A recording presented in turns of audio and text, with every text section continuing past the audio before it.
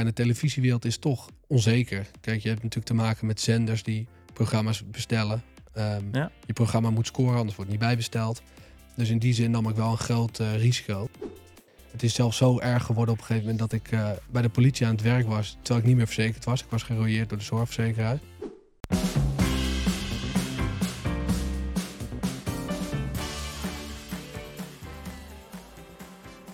Welkom en leuk dat je luistert naar Het Pad van. Mijn naam is Lennart van der Kraan en vandaag het pad van iemand die de hele wereld overreist om oplichters aan te pakken en daar een televisieprogramma over maakt. Vandaag bij mij te gast Joep van de Spek. Joep, welkom. Dank je. De wereld overreizen om oplichters aan te pakken. Hoe bijzonder is dat? Dat is heel bijzonder, vooral omdat ik het samen met mijn vader mag doen. Je moet je voorstellen dat je met je vader mijn vader is eigenlijk ook een soort van mijn beste vriend eigenlijk. Dus je begint samen met je vader, daar heb je natuurlijk een goede band mee. En het is ook nog eens je beste vriend. En samen beleef je avonturen. En je mag er ook nog een filmpje van maken. Ja, het is gewoon geweldig om te doen. Besef je dat ook of voelt het ook eigenlijk een soort als normaal om dat te doen? Omdat je dat ook misschien van huis uit hebt meegekregen? Ik zou het me wel eens wat meer moeten beseffen misschien. We zijn vaak wel echt hard aan het werk. Mm-hmm. Het zijn vaak verre reizen. Je hebt jetlags. Het is lange draaidagen. Dan kom je terug. Dan moet het gemonteerd worden en gezinkt worden. Kees doet de montage. Ik doe dan wat voorwerk daarbij. Maar je zit een beetje in een achtbaan. We maken iedere maand een uitzending. Want hoeveel dagen is... Je krijgt... je besluit, we gaan hierover een uitzending maken. Mm-hmm. Hoe lang ben je onderweg en hoe lang heb je om te filmen? We zijn meestal een dag of 6. Ja, een dag of 6 zijn we onderweg. Dan komen we terug. Dan moet het dus gemonteerd worden. Kees die monteert het. Dat doet hij ongeveer in een week, 1,5 week. In die periode moet ik weer een nieuwe zaak vinden. En uitzoeken waar de boef zich bevindt weer ergens op de wereld. Dus dat loopt synchroon? Eigenlijk wel, ja. En dan ga je natuurlijk kijken van, kunnen we de boef vinden? Zijn de slachtoffers bereid om een interview te geven? Willen ze eventueel mee op reis om hun dader of hun oplichter te confronteren? Dan moet de reis geboekt worden. Kunnen we wel naar dat land toe? En dan eigenlijk na 2 weken zitten we alweer ergens anders op de wereld. En zo loopt dat het hele jaar door, want we doen er 12 per jaar. Ja, ik wilde net vragen, hoe lang per jaar ben je onderweg? Of hoeveel weken? Nou, 12. 12 keer per jaar zijn we weg. Dus iedere 3 weken zitten we ergens op de wereld. In de zomer zijn we namelijk een maand vrij. Dus dan reizen we niet. De vraag, ik wilde net vragen, je zegt we reizen niet, maar ga je dan wel op vakantie? Ja, Heb je dan behoefte gewoon aan even niks? Ja, ik vind het dan wel lekker om inderdaad even niks te hebben. Ik heb afgelopen zomer ben ik 2 maanden niet weg geweest. Maar dan ben ik wel op vakantie geweest, gewoon met mijn gezin. Met de auto naar Frankrijk, op de camping. Ja, dat vind ik dan wel lekker, ja. Kijk je dan niet continu om je heen? Heb je dan niet het idee dat je aan het werk bent? Of kan je dat wel gewoon afsluiten? Ja, ik kan mijn werk heel goed loslaten. Maar het komt ook wel een beetje door mijn vorige baan bij de politie, bij de recherche. Dan heb je vaak een hoop ellende is dat. Mensen die slachtoffer zijn van een heel zwaar delict. Mm-hmm. En je leert daar wel een soort van muurtje voor te creëren voor jezelf, dat je dat niet allemaal mee naar huis neemt. En eigenlijk heb ik dat heel makkelijk mee kunnen nemen naar dit werk. We hebben natuurlijk vaak slachtoffers die slachtoffer zijn van een ernstige oplichting. En dat vind ik ook wel, ik vind dat heel erg natuurlijk voor ze. En ik leef wel met ze mee. Maar ik heb ook wel als ik thuis ben ik thuis en dan laat ik dat ook wel weer makkelijk los. Heb je dat ook nodig, denk je, in je werk? Ja, in het begin dat ik hier net kwam werken bij mijn vader, werd ik wel overdonderd door de hoeveelheid van verhalen die we binnenkrijgen. We krijgen 2,5. Kan je daar een beeld van schetsen? Want ik kan me voorstellen, er zijn heel veel mensen die worden opgelicht of problemen hebben. Klopt, en volgens mij zijn de eerste waar ze aan denken jullie. Dus hoeveel aanvragen of hoeveel zaken krijg je waar je je tanden in moet zetten om te kijken of het past? Nou, we krijgen 2.500 tot 3.000 tips per jaar binnen. En in het begin, wat ik net zei... Was 10 per dag? Of 9, 10 per dag? Of iets minder. Even denken, ja... Nou, ik overdrijf een beetje, maar... Maar ik denk dat dat er wel ongeveer is, 10 per dag. En in het begin, kijk, je moet je voorstellen wat ik net uitlegde over die hele cyclus, hoe wij reizen en werken. Dat is al best druk. En als je dan ook nog 3000 mails moet lezen of beantwoorden, dat wordt best wel veel. En in het begin overviel me dat een beetje, want ik wilde heel graag iedereen voorzien van een passend antwoord en helpen. Maar je kan niet iedereen helpen. En we krijgen zaken binnen die gaan van marktplaatsoplichting tot... Ik heb schoenen besteld die niet zijn geleverd, tot mensen die €1 miljoen kwijt zijn. Dus dat gaat alle kanten op. En je kunt er maar een paar doen. Je kunt er maar 12 doen per jaar. Hoe maak je die keuze? Ja, je gaat de schriften. Dus je gaat kijken, kan ik de boef vinden? Is dit een verhaal wat je ook op televisie kan vertellen? Of is dit meer een soort krantenverhaal? Zeg maar. Er is ook nog een verschil in. Dat moet ook op beeld kunnen. Willen de slachtoffers meewerken? Zijn ze bereid om zelf op tv te komen? De oplichter die we zoeken... kunnen we ook iets voor die mensen betekenen? Kunnen we de politie erbij halen? Kunnen we misschien regelen dat er nog wat van het geld terugkomt? Dat gaat vaak wel lastig, maar is natuurlijk wel mooi als dat ook lukt. En wat verwacht het slachtoffer van ons? Ja, dat lijkt me ook wel. En misschien wel het meest belangrijk. Want vaak, ik kijk natuurlijk alle uitzendingen. En vaak gaat het niet zozeer om het geld of om de oplichting zelf. Maar is het ook een stukje verwerking van het proces om de oplichter in de ogen te kijken. Of misschien nog één ding te kunnen zeggen omdat ze die kans nooit hebben gehad. Ja, klopt. Heel vaak krijgen we wel te horen van... je hebt het bijvoorbeeld niet opgelost... of dat slachtoffer heeft zijn geld niet terug. Krijg je dat te horen als van mensen die de uitzending kijken? Ja, die reageren op social media bijvoorbeeld. Mm-hmm. Maar wat mensen moeten realiseren... is dat wij een journalistiek programma maken. Dus wij leggen uit hoe een bepaalde oplichting... gewoon in zijn werking gaat. Dat heeft enerzijds een waarschuwende werking...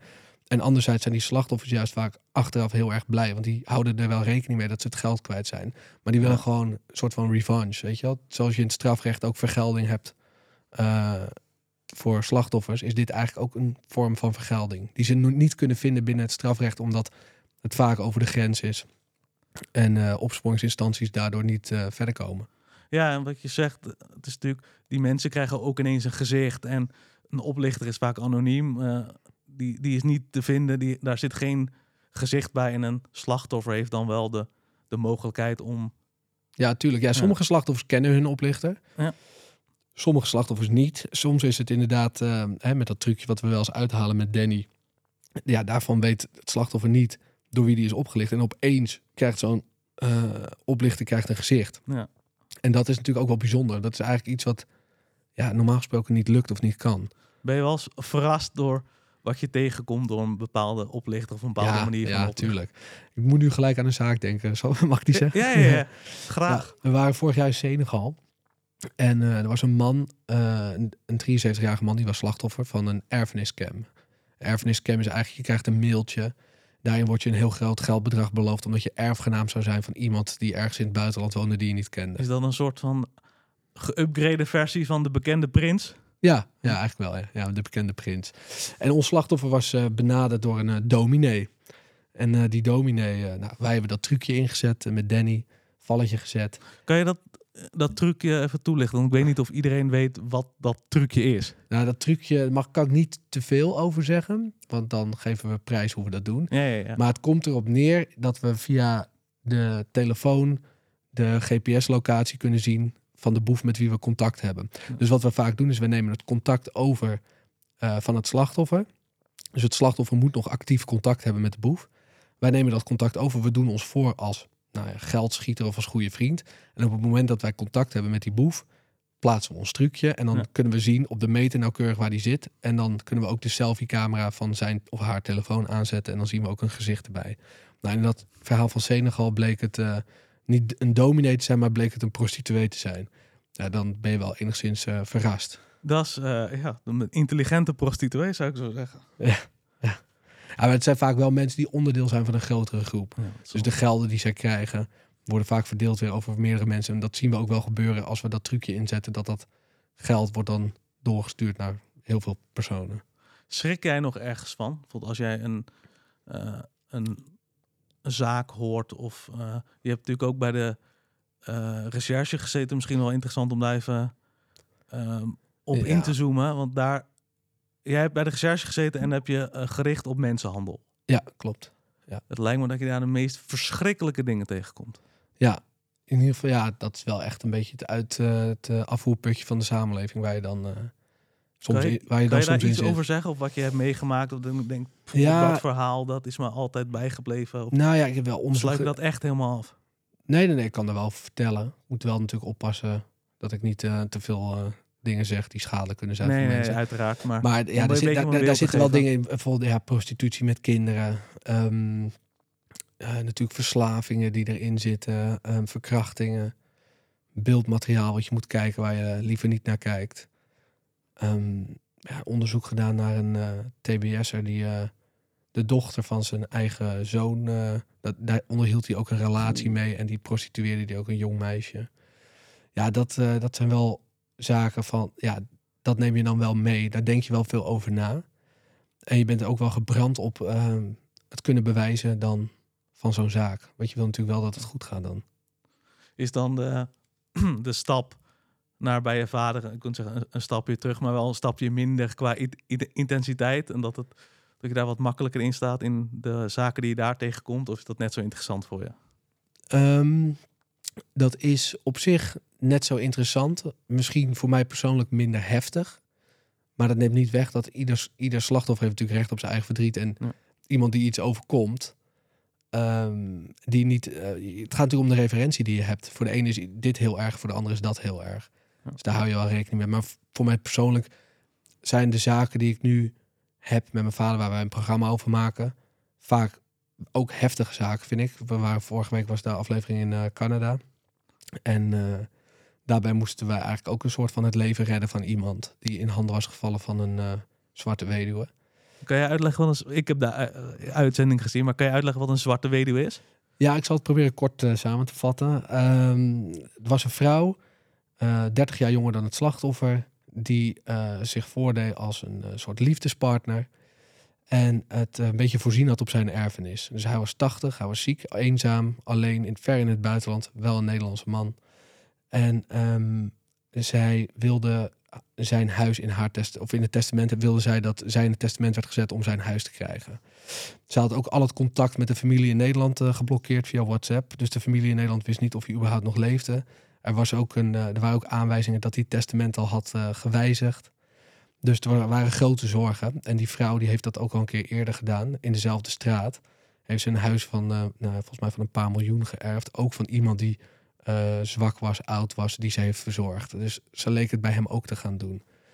En dat moesten wij zien te voorkomen. Ja, ik heb het gezien. Ik zat met open ogen te kijken. Ook wat je zegt, ze had het al gedaan bij iemand in de straat. En ze had het contact overgenomen en contact vervalst. Waardoor de man in kwestie eigenlijk boos was op zijn eigen familie, omdat hij zogenaamd berichten van hun had gehad. Dus het was heel sneaky opgezet. Heel sneaky en de ervaring droop er vanaf. Ja, dat was een zielig geval, inderdaad. Maar kijk, dat soort zaken zijn dus gewoon, vind ik ook heftig. En die beleef ik ook in zo'n week als ik in Canada zit. Die beleef je ook intens. En je leeft ook mee met de mensen die je mee hebt. En je wil ook dat het, dat het opgelost wordt. En dat je vooral natuurlijk dat je die man weer in jouw kamp krijgt. Want hij zat natuurlijk helemaal in het kamp van de boef die we zochten. Ja, dus dan ben je een week lang aan het bezig met overtuigen en zorgen dat het niet misgaat. Je had het net over de samenwerking met je vader. Hebben jullie daar een rolverdeling in afgesproken? Nee, we hebben niks afgesproken van tevoren. Maar goed, ja, er is natuurlijk wel een rolverdeling. Ik bedoel, hij is natuurlijk gewoon de presentator en het gezicht van het programma. En ik ben gewoon zijn redacteur. Dus ik zoek gewoon de zaken uit en die bespreek ik met hem. En samen geven we er een klap op van, nou, dit gaan we doen of dat gaan we doen. En dat is natuurlijk wel een beetje de rolverdeling. Ik vraag het je ook omdat ik als kijker, ik zie wel een soort van rolverdeling. Ik moet er altijd wel een beetje om lachen. Want Kees is natuurlijk best wel, die kent bijna geen angst. Die heeft naar één modus, dat is vooruit. Ja, klopt. En jij bent zeker in de laatste uitzending nog een beetje een tegengewicht. En jij vraagt je wel eens hardop af, moeten we dat wel doen? Of je zegt vaker, dit is niet verstandig, want het valt te veel op. Ja, klopt. Ik vind dat wel grappig om te zien. Dat is een beetje de erfenis van de politie, denk ik. Je moet je voorstellen, in een politieonderzoek, als je dan gaat posten of je gaat achter iemand aanlopen omdat je bepaalde informatie nodig hebt. Als je stuk gaat of iemand heeft je door, kan dat ten koste gaan van je onderzoek. Dus je hebt onderzoeksbelangen. En ik merk dat ik makkelijk in die politiemodus schiet als ik met mijn vader op reis ben. Omdat het natuurlijk ook om zaken gaan waarbij mensen geld. Dus het voelt een beetje alsof ik weer in mijn oude politiewerk zit. Waardoor je soms het idee hebt van, nou, als we iemand gaan achtervolgen, moeten we misschien toch een autootje ertussen. Of misschien moeten we iets verder weg parkeren, want dan kunnen ze ons niet zien. En soms pakt dat ook goed uit en dan is het ook nuttig dat ik dat zeg. En soms, meestal, moet ik zeggen, blijkt gewoon dat Kees gelijk heeft. Ja, maar toch luistert hij wel naar je, merk ik in de uitzending. Ja, soms. Maar als het een goed idee is, luistert hij. En als hij denkt van, joh, wat zei ik je nou? We moeten er gewoon op af. Dan zegt hij niet zeiken meekomen. En dan moet ik gewoon mee. Ik moest lachen in een van jullie laatste uitzendingen. Want Kees legde uit, we rijden altijd in een normale auto met geblindeerde de ramen. Ja, klopt. Maar eens één keer was het niet gelukt. Dan hadden jullie een gifgroene bus. Ja, klopt. Ja. Op een heel klein eiland. Ja, klopt. Dat was op Tenerife. Ja, wij vragen dan aan onze productie van, kun je een auto huren? Het liefst een busje, want dan hebben we wat meer ruimte. Hè? De camera's moeten allemaal ingeplakt worden. Soms is er een slachtoffer mee, cameraman. Dus we moeten en in die bus passen. En het mag niet te veel opvallen. Maar als je een auto huurt van tevoren, kun je niet opgeven, ik wil graag een witte of een zwarte of een dit of dat. Dus wij kwamen aan en het was zo'n verhuurbedrijf waarvan de auto al klaar stond. Weet je wel, met de sleutel. Keus, ja. Dus je kon ook niet meer kiezen. En er was ook niet een mannetje met wie je nog kon praten of zo. Hij stond gewoon op een parkeerplaats, wij pakken die sleutel. En we beginnen zo te klikken. Ja, was die gifgroene bus, dus we moesten wel heel hard lachen. Ja, maar dan, ik kan me ook voorstellen, je schiet gelijk in de oplossingsmodus, denk ik. Je kan niet anders dan die bus gebruiken. Ja, we dachten in die zaak van, nou weet je wat, dan gebruiken we het in ons voordeel. Dan doen we alsof we werkmannen zijn. Toen hebben we, achter in de klep heb je toch altijd zo'n gevaren driehoek liggen met hesjes. Ja, die hebben we toen aangetrokken, hebben die bus gezet. Hesje aan. Een pilonnetje om de bus heen gezet, alsof we ergens mee bezig waren in die straat. Ja, je moet wat. Dat is, en toen hebben we die bus trouwens wel omgeruild. Hè, een dag erna. Een dag erna. Ik dacht, oké, hij is nu wel opgevallen. Ik denk dat we een nieuwe bus nodig hebben. Ja. Waarom ben je eigenlijk bij de politie gegaan? Want zowel bij de politie als in de programma's die je nu maakt, ben je eigenlijk mensen aan het helpen. Heb je een soort van drang om te vechten tegen onrecht of mensen te willen helpen? Of hoe ben je daar terechtgekomen? Nou, eigenlijk niet zo. Ik ben eigenlijk bij de politie terechtgekomen, ook een beetje door mijn vader. In mijn tienerjaren waren niet mijn beste jaren. Het zijn niet mijn piekjaren geweest. Ik ben van de middelbare school een keer afgestuurd geweest. En ook mijn vervolgopleiding.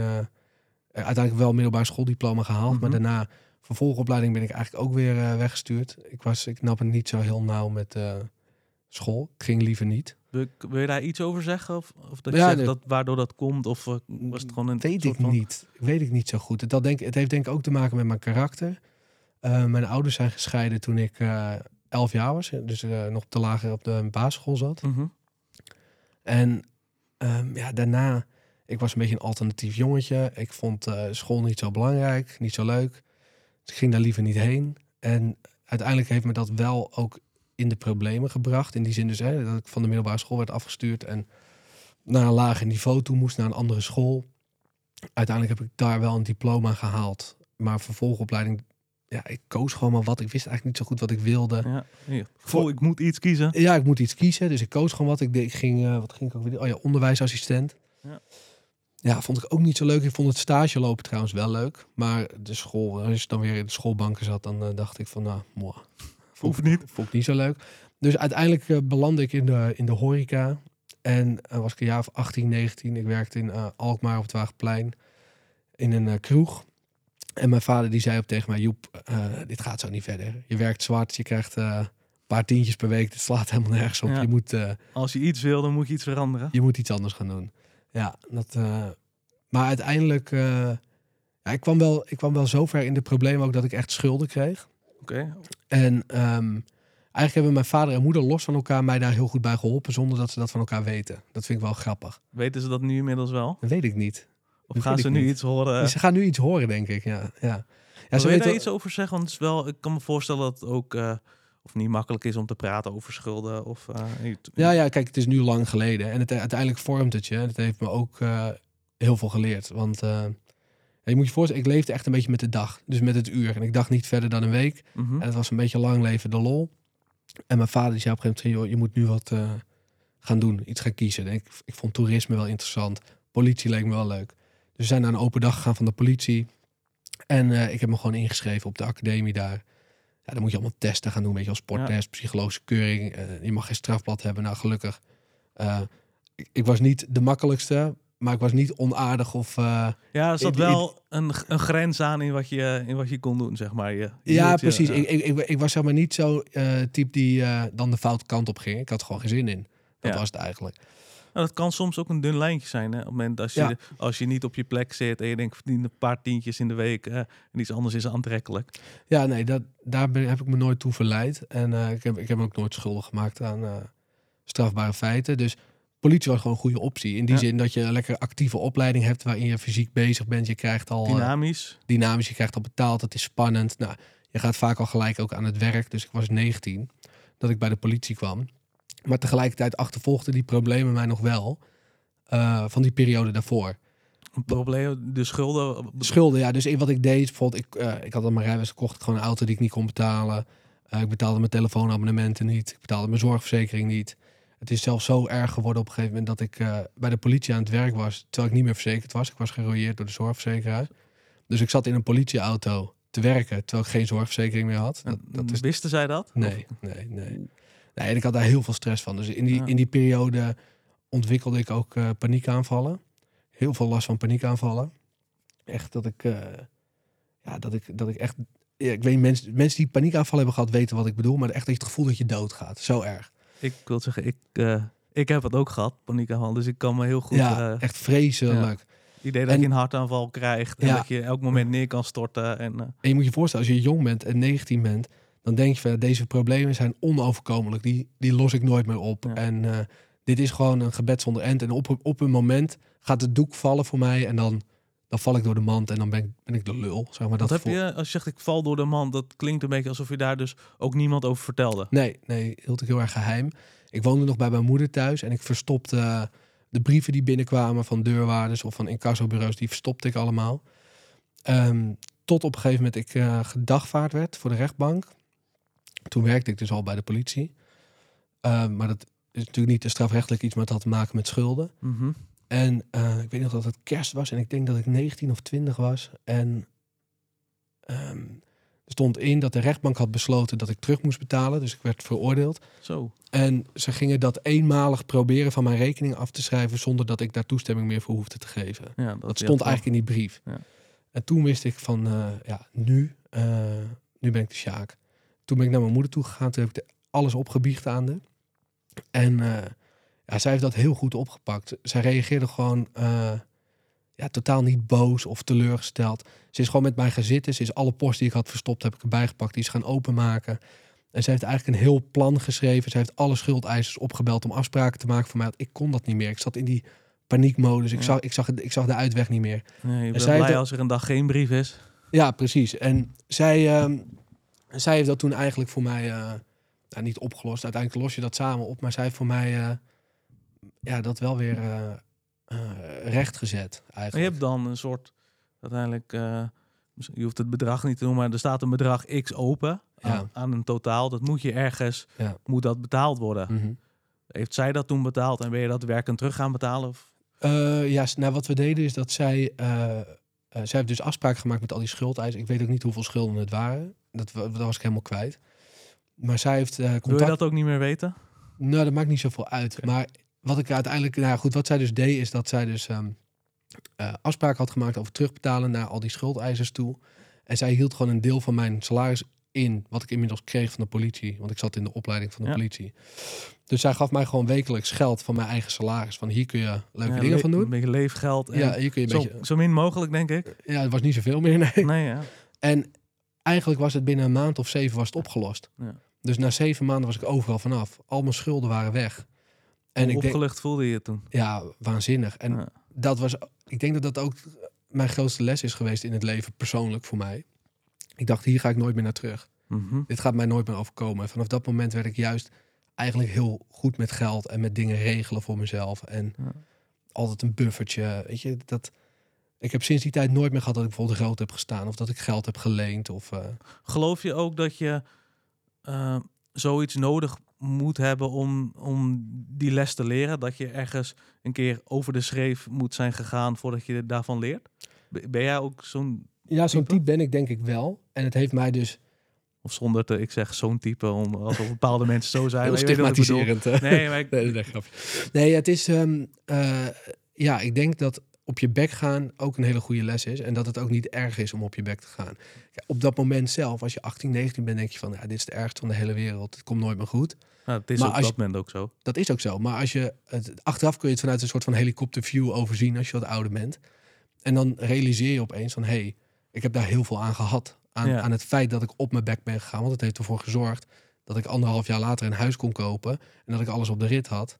En dat er eigenlijk niks meer aan de hand was. Dat is eigenlijk, als je daarop terugkijkt, dat een mega stap van schulden in 7 maanden, je schulden afbetalen en 1,5 maand later een huis kopen. Ja, 1,5 jaar. Of sorry, 1,5 jaar, sorry. Ja. Dat is wel... Ja, tijdslijn heb ik niet helemaal helder. Maar laat het 2 jaar zijn. Maar voor het beeld, dan kan er ineens in relatief korte tijd, kan je dus ook veel voor elkaar krijgen en veel gedaan krijgen. Ja, je hebt eigenlijk, wat ik er ook van geleerd heb, is dat je eigenlijk iedere dag opnieuw een keuze hebt om iets te veranderen als je dat echt wil. Ja. Want dat is natuurlijk gewoon zo. En dat voel je misschien niet zo op dat moment.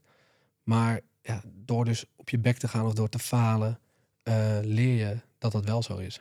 En dat leert je ook relativeren. Ja, werd je op een gegeven moment ook gewoon gedwongen als je een brief krijgt van de rechtbank dat je verwacht wordt of dat je moet betalen, dan is het ook geen weg meer terug. En ik kan me voorstellen dat als je op het moment dat je de brieven verstopt, heb je misschien zelf nog de illusie dat je het kan oplossen of voelt het misschien nog niet echt, maar op het moment dat je de brief krijgt, valt het doek en moet je wel. Ja, in mijn puberbrein was het gewoon zo, ik opende die brief en er stond dan in, over 2 weken moet je dit overmaken. Dan denk ik, boem, over 2 weken boeien. Ja. Zo werkte mijn hoofd op dat moment, En we hebben al eigenlijk wat dingen aangestipt.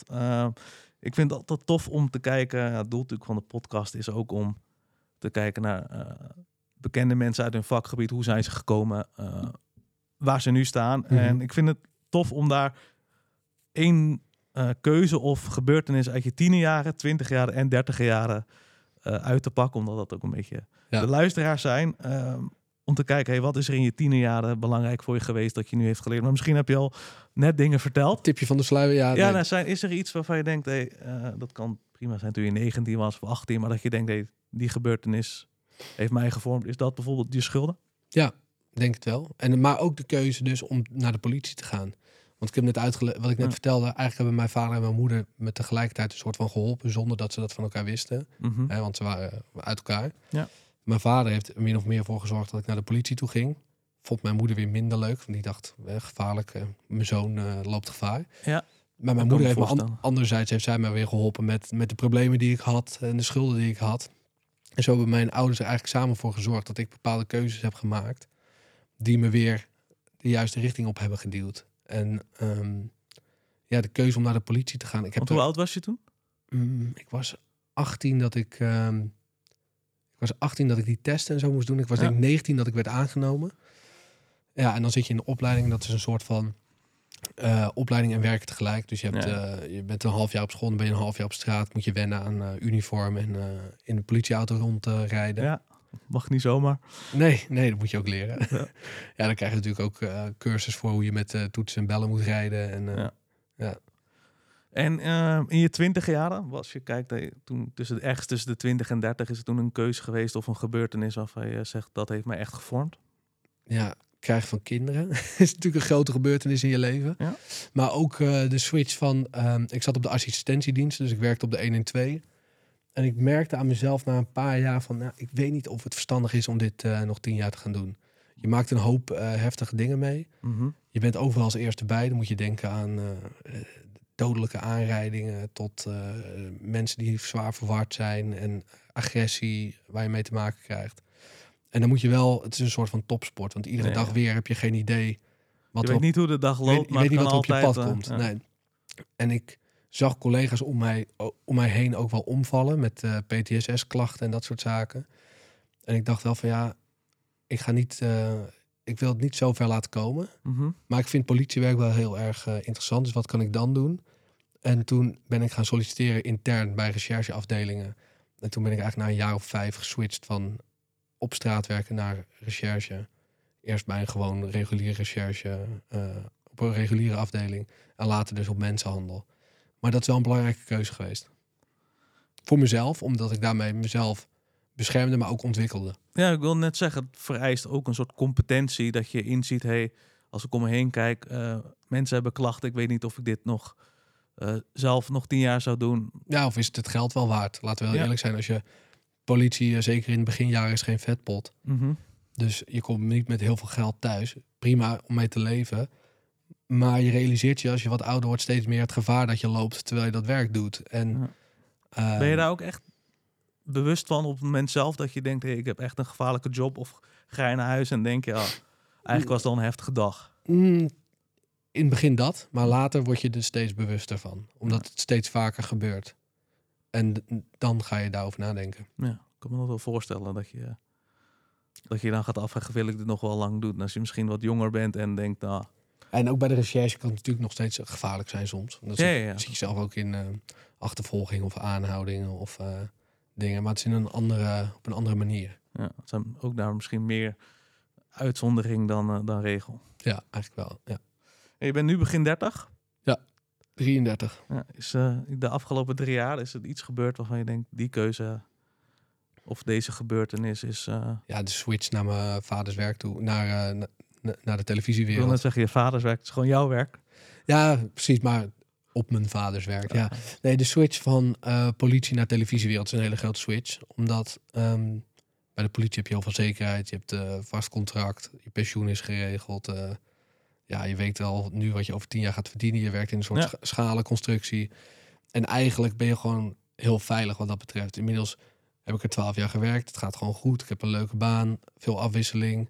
Ik heb binnen de politie kun je ook van alles doen. Ja. Als je bijvoorbeeld een keer stage wil lopen bij een andere afdeling, dan kun je gewoon ruilen met iemand bij wijze van spreken. Dus ik deed mensenhandel. Maar als ik bijvoorbeeld... Dat klinkt zo. Ik deed mensenhandel. Ja, zo zeg je dat als je bij de politie werkt. Ja, dat praat je zo. Ja, ik zit op team cocaïne of ik deed mensenhandel. Zo praat je dan, ja. Nee, maar dan kun je natuurlijk iemand zoeken uit een ander team. Kun je zeggen, nou, zou jij het leuk vinden om... zou je het interessant vinden om mensenhandelonderzoek te doen? Ik vind het wel leuk om een keer in jouw keuken te kijken, zo ruilen. Dan kun je gewoon regelen dat je ruilt. Dus wat dat betreft heb je het goed voor elkaar. En de televisiewereld is toch onzeker. Kijk, je hebt natuurlijk te maken met zenders die programma's bestellen. Je programma moet scoren, anders wordt het niet bijbesteld. Dus in die zin nam ik wel een groot risico. Voel je die druk ook tijdens de programma's die jullie maken? Ja, zeker. Ja, het moet wel in die zin scoren. Het is toch commercieel. En je kan ook, als je zegt, ik ben 6 dagen onderweg. Je moet thuiskomen met een verhaal. Ja. Je kan niet zeggen, het verhaal is niet af. Nee, klopt. Dus die druk voel je zeker. Wij nemen best wel veel risico als we op reis gaan. Je moet je voorstellen, ik of iemand of wij of Danny die ontdekt waar iemand zit. De oplichter zit ergens op de wereld. En ja, dat is natuurlijk wel een beetje een risico. Als je daarheen vliegt, is hij er nog. Misschien gaat hij wel op vakantie. Misschien bezoekt hij wel familie in het zuiden van. Dan heb je dus geen idee waar diegene is. Heb je dan wel een plan B klaar liggen? Of zie je dat de plek?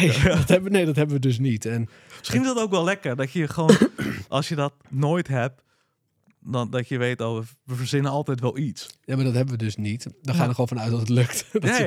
Dat is een beetje roekeloos misschien, maar ook wel spannend. Ja. En dat maakt het programma ook heel erg echt. Want je ziet in ons programma echt gewoon wat er gebeurt. We zijn onderweg. Alles wat we zeggen wordt gefilmd. Ja. En uiteindelijk monteren we dat natuurlijk wel naar een uurtje. Maar alles wat je ziet is gewoon echt op dat moment gebeurd. En het wordt ook eigenlijk in chronologische volgorde verteld.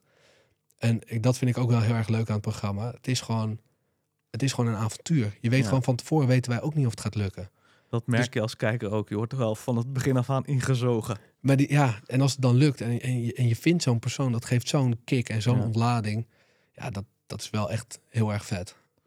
Wat is je ambitie? Want je zit nu, is het eerste seizoen dat je...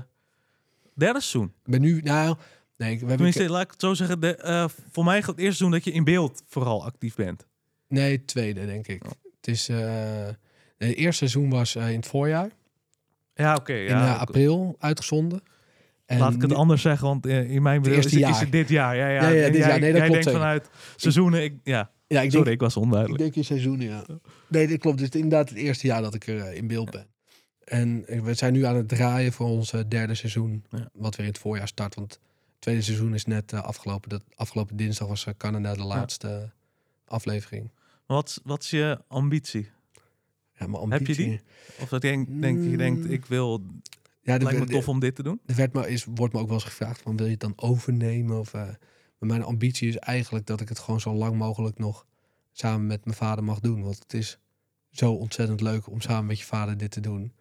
Dus ik hoop eigenlijk, mijn ambitie is wel dat Kees, mijn vader, nog even niet met pensioen gaat. Dat hij nog lekker 10 jaar doorgaat. En dat we gewoon samen avontuurtjes kunnen blijven beleven. Want het is, je merkt ook, hoe vaak je het hebt gedaan, hoe meer je ervan gaat genieten. In het begin ben je heel erg in die werkmodus omdat je het goed wil doen.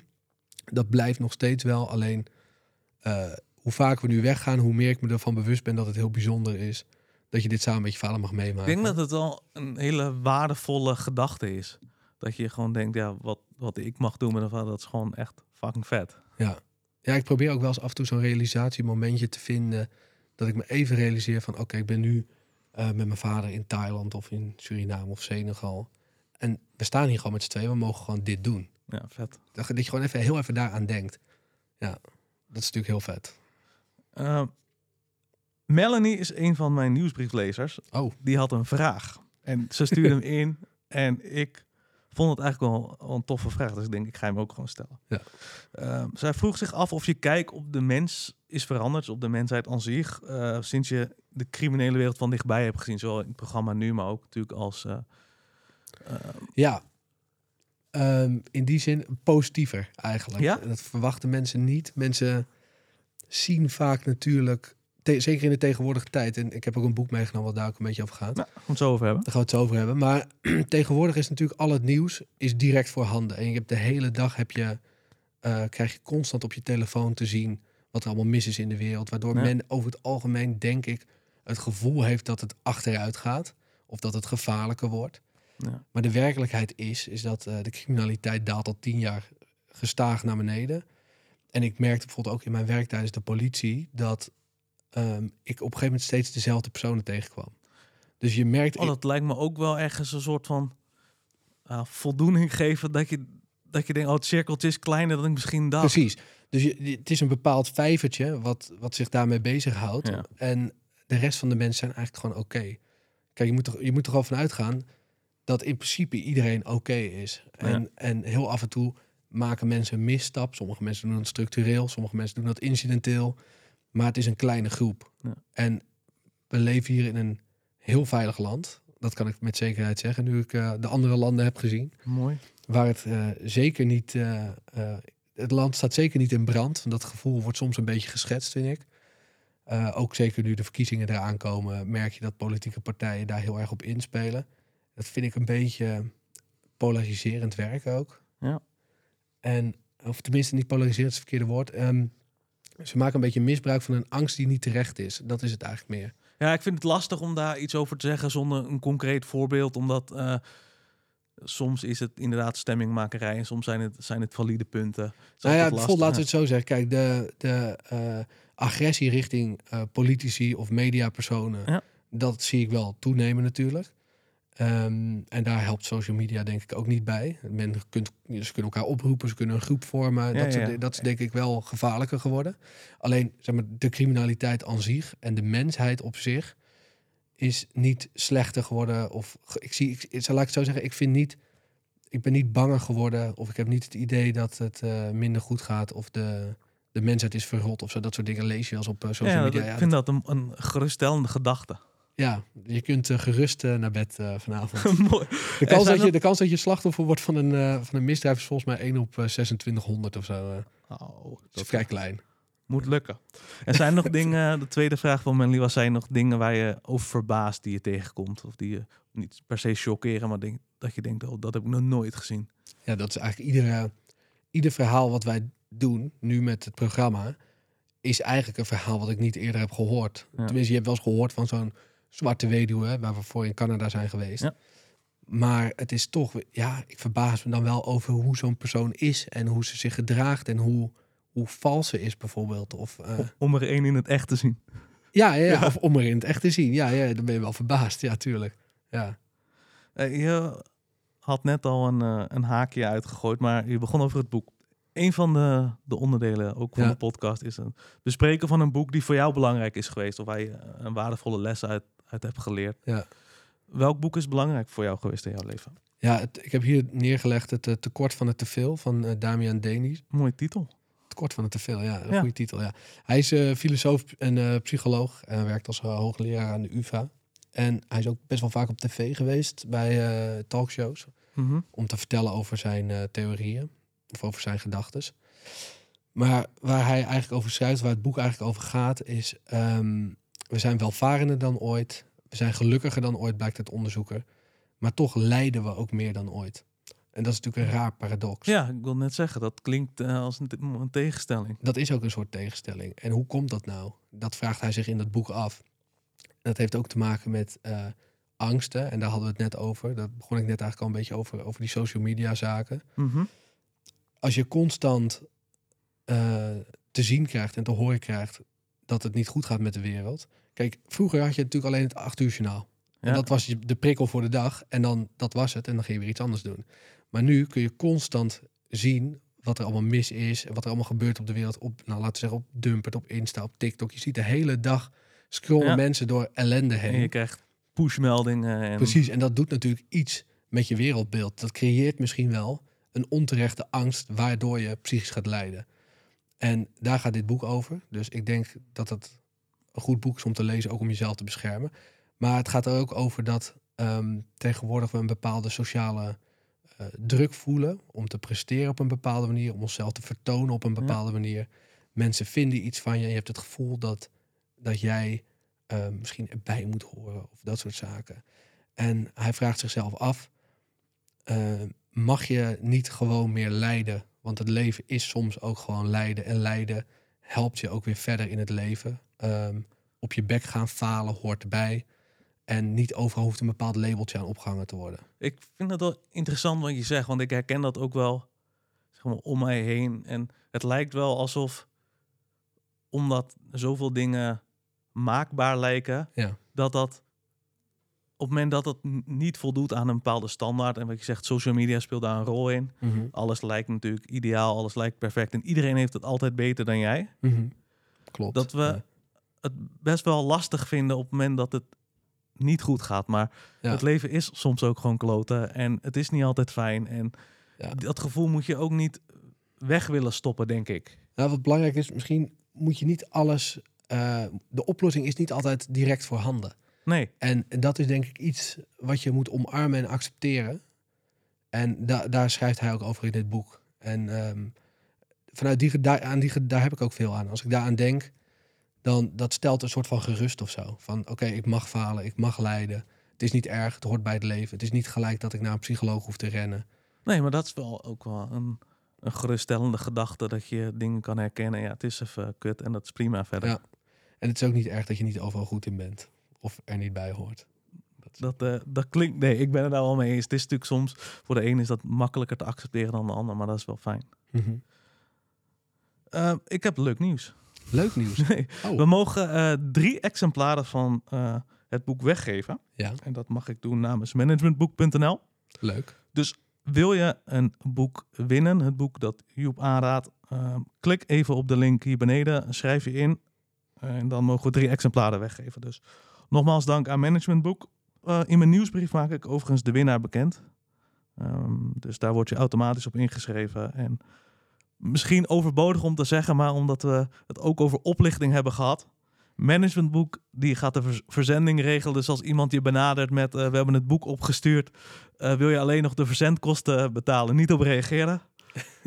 Dus via de nieuwsbrief maak ik de winnaars bekend. Dus doe dat vooral. We gaan zo langzamerhand afronden, Joep. Ja. Is er iets dat ik je had moeten vragen? Of dat ik zeg, wil ik nog graag vertellen? Of wat zou ik jou gevraagd moeten hebben? Jeetje. Ja, nu draai je de rollen om, Len. Ja. Ja, dat vind ik lastig, want ik weet niet zo goed wat iemand van mij zou willen weten. Laat ik het anders vragen. Dan geef ik gewoon het laatste woord aan de gast. Aan jou in dit geval. Zou je de luisteraar een laatste advies of een laatste levensles of een laatst iets willen meegeven? Doe vooral dingen die in je kracht liggen. Focus je niet te veel op wat je niet kan. Daarmee beperk je wellicht een beetje het gevoel van lijden en falen. Het overbodige gevoel van lijden en falen, want je hoeft niet overal perfect in te zijn. Dat lijkt me Dat een zijn de perfecte laatste afsluiting. woorden. Ja, Dank u wel dat je te gast wilde zijn. graag gedaan. En jullie bedankt voor het luisteren. Als je wilt helpen, volg even deze podcast. Dan kunnen we toffe gasten zoals Joep blijven uitnodigen. En tot de volgende. Cheers!